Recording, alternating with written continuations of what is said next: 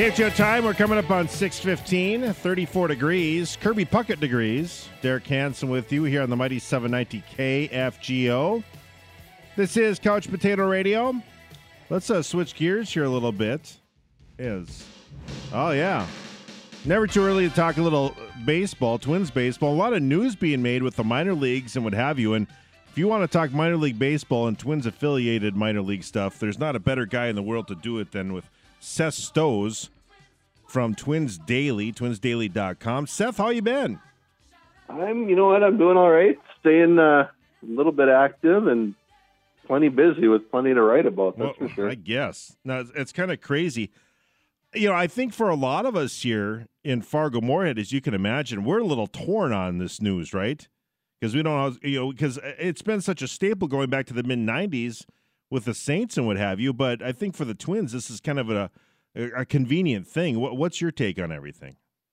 Yeah, I think, first of all, they had been in Rochester with their AAA affiliate for so long, so I personally developed a lot of relationships with people out there and that kind of thing, but I remember in college, the first few years of the Red Hawks, we would go over to watch the games, and specifically when they would play the Saints, and that was quite a rivalry, and I think that's lasted through all these years, so I'm sure it's going to create some issues in the American Association, which I'm sure, Josh Buckles and all those in charge there will work it out and it'll come out ahead. But, man, losing the Saints is a big deal. But for the Twins, it's absolutely it's 13 miles from stadium to stadium, so it's a little more convenient when you want to call guys up or send guys down or ship guys over for a rehab stint or all that kind of stuff. Well, I'm sure if anything came out of the pandemic, it's that, right? I mean, I'm sure they liked it. The cost has got to be huge for them, the cost savings on it.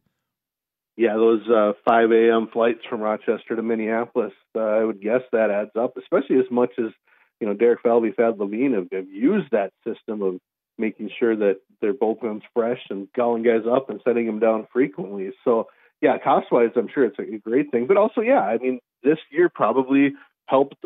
I think they had a good relationship with the Saints, I'm sure, but this year it kind of pushed them into that. And with the alignments planning kind of going on for the last year, I'm sure they've been having discussions all summer. So that's going to be some heavy bus travel for the Saints players, right? I mean that's, or are they going to? Do they fly more at the AAA level? They drive for the most part. In the International League in Rochester, there were the occasional trip down to Lake Gwinnett in Georgia or things like that they would fly a couple times a year. But for the most part, yeah, it's a long, long bus ride. So, because their divisions be made up of what? I'm just trying to think of Des Moines, I'm guessing, right? Just kind of rattle through that. Well, I don't think that's been determined yet. I think all we know so far, and it sounds like the official announcement will come out from Major League Baseball, Minor League Baseball, probably next week or maybe late this week to figure out how these leagues. But I would think, they might be in the, what is it even called? The Pacific Coast League now? The PCL with the Northern Division, right. So, there's different divisions within that league. But, you got to think it's going to be kind of a Midwest thing. So, I'm guessing Omaha's mixed in there. You would think anyway, just kind of looking at it. So it's... Yeah, no, that would make sense. I'm sure geographically they'll try to make it make sense. Cedar Rapids, the Midwest League, switched from being low A to high A, but I think that whole league did. So I'm not sure how this will play out, but certainly, less travel, more convenient. Like I said, for rehabbing and just call-ups and send-downs. But like you said, they're going to play on the road too, so there will still be travel involved. Oh, for sure, yeah, because they still may need to fly someone last minute if the team is on the road. That's a very good point. The other big news is, boy, Pensacola, we barely knew you, huh? And as far as the AA thing, that was a nice little spot, a beautiful area, but I'm guessing it's also kind of geography and kind of convenience there too, or what's the deal? Well, I think Pensacola ended up getting pushed to the Marlins for their AA affiliate, so the Twins were left looking, and Wichita, which had been they built a $75 million stadium to house the Marlins AAA team, found out they weren't going to get the Marlins AAA team, so they were kind of free agents, and I guess they agreed to drop back down to AA to become a Twins affiliate. So kind of a nice situation. They should go into a nice ballpark with nice amenities. But man, I was really wanting to get down to Pensacola because that stadium's right there on the coast of the Gulf Coast and on the Panhandle. And I think it would have been just great to get to a game or a series there. That would have been fun. And the people there were just fantastic and just very baseball friendly, and then just a great place for the Twins to be. Yeah, I was going to go and take my drive down there a couple years ago, and then I had a family member pass away, my dad's cousin. So I flew down eventually, so I canceled all that. But, and of course, I maybe was going to drive back there on the way back, and then right as that happened, as you know, I was driving back, and then COVID hit, so everything was canceled after that. So it was just my timing to get to Pensacola was not very good. Well, and they've made the national news because since this time, they've actually made their stadium into a, what is it even called, a bed and breakfast type of a place where you can go there and spend the night on a tent on the field and, watch movies on the big screen and all that kind of stuff. So they've really made the best of a obviously bad, tough situation. Yeah, Airbnb on the field. That's who knew that would be. It says Stowe's with us, Twins Daily. You also sent me something and kind of interesting. Talk about your booklet here. Is this something that's for sale, or if you subscribed, or how does this work?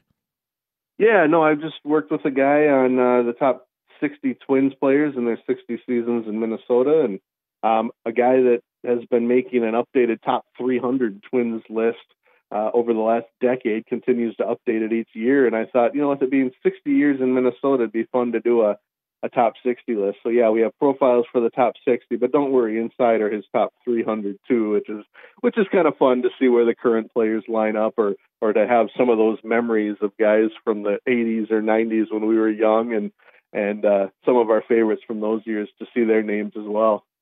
Yeah, I mean, I'm not going to give away anything because I want people to get to it and read it, but I there's not much you can really argue with, right? And I think, you talk about the top 10, it's just you're kind of splitting hairs. Wouldn't you agree? It's kind of tough. I mean, even with 1 and 2, I mean, it's just one of those things. Yeah, and I would argue, your 1, 2, and 3 are probably, you could put in any order, and I probably won't argue too much. But I think the purpose of this is, for fathers and sons, or grandpas and grandkids and nieces and nephews and all that kind of stuff, to just kind of look at and then agree or disagree, or I don't want to say argue, but have that conversation, like you and I could if we sat in the backfields of Fort Myers at spring training, and we could just say, Mudcat Grant is way better than, Kevin Tapani, or, name your players from the past. It's just kind of fun to have those discussions, I think. Yeah, for sure. I like that a lot. So that's an idea for people if you want to check that out. And that's all at Twins Daily too?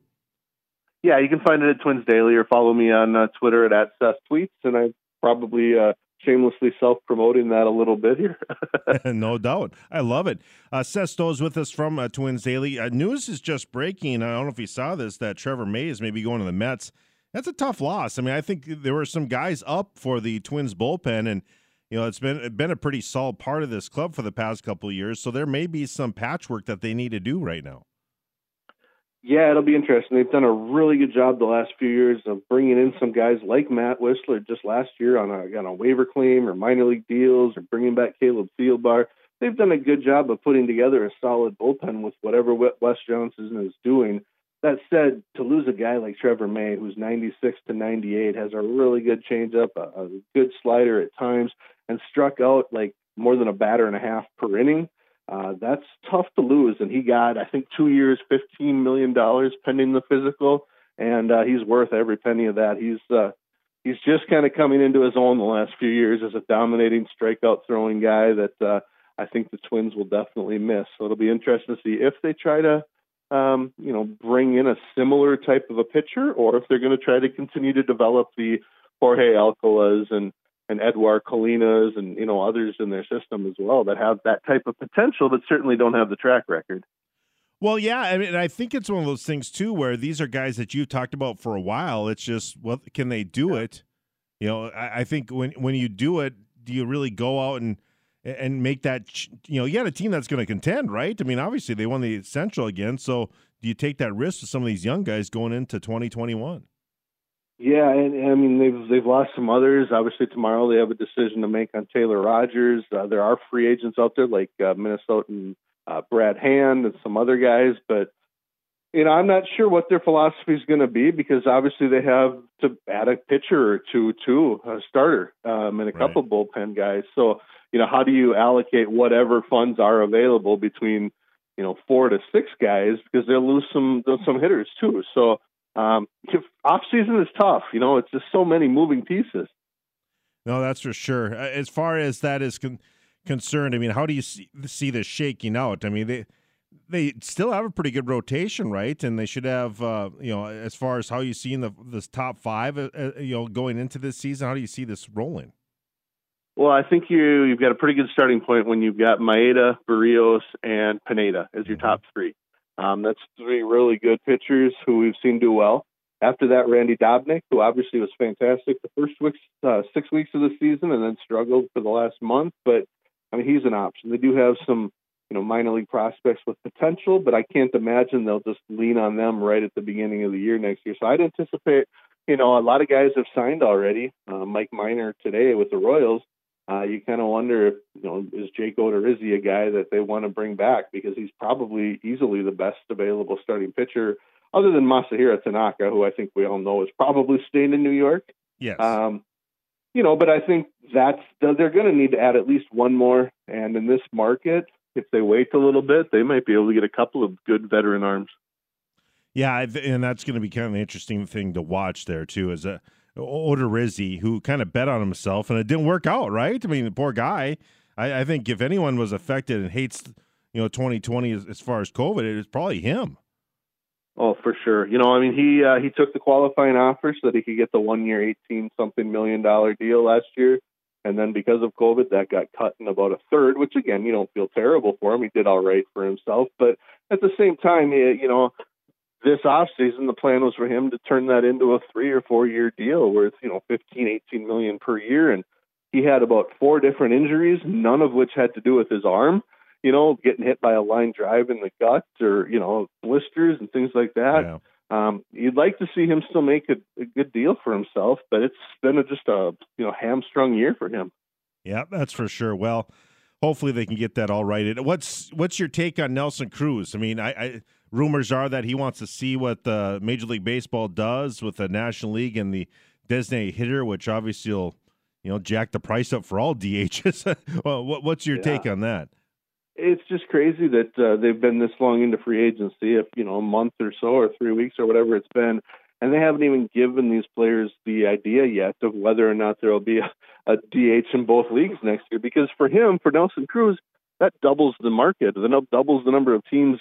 The Twins are happy to give him a 1 year deal for his age 41 season, but, they probably would prefer not to go to 2 years, but some National League team might. So, it'd be nice to have him back, but depending on what the salary structure is, it's really hard to bring back a guy for $14-15 million when, because of COVID, you may have to actually reduce your salary or keep it where it is. So, I think everyone wants him back personally, but they got some tough decisions to make.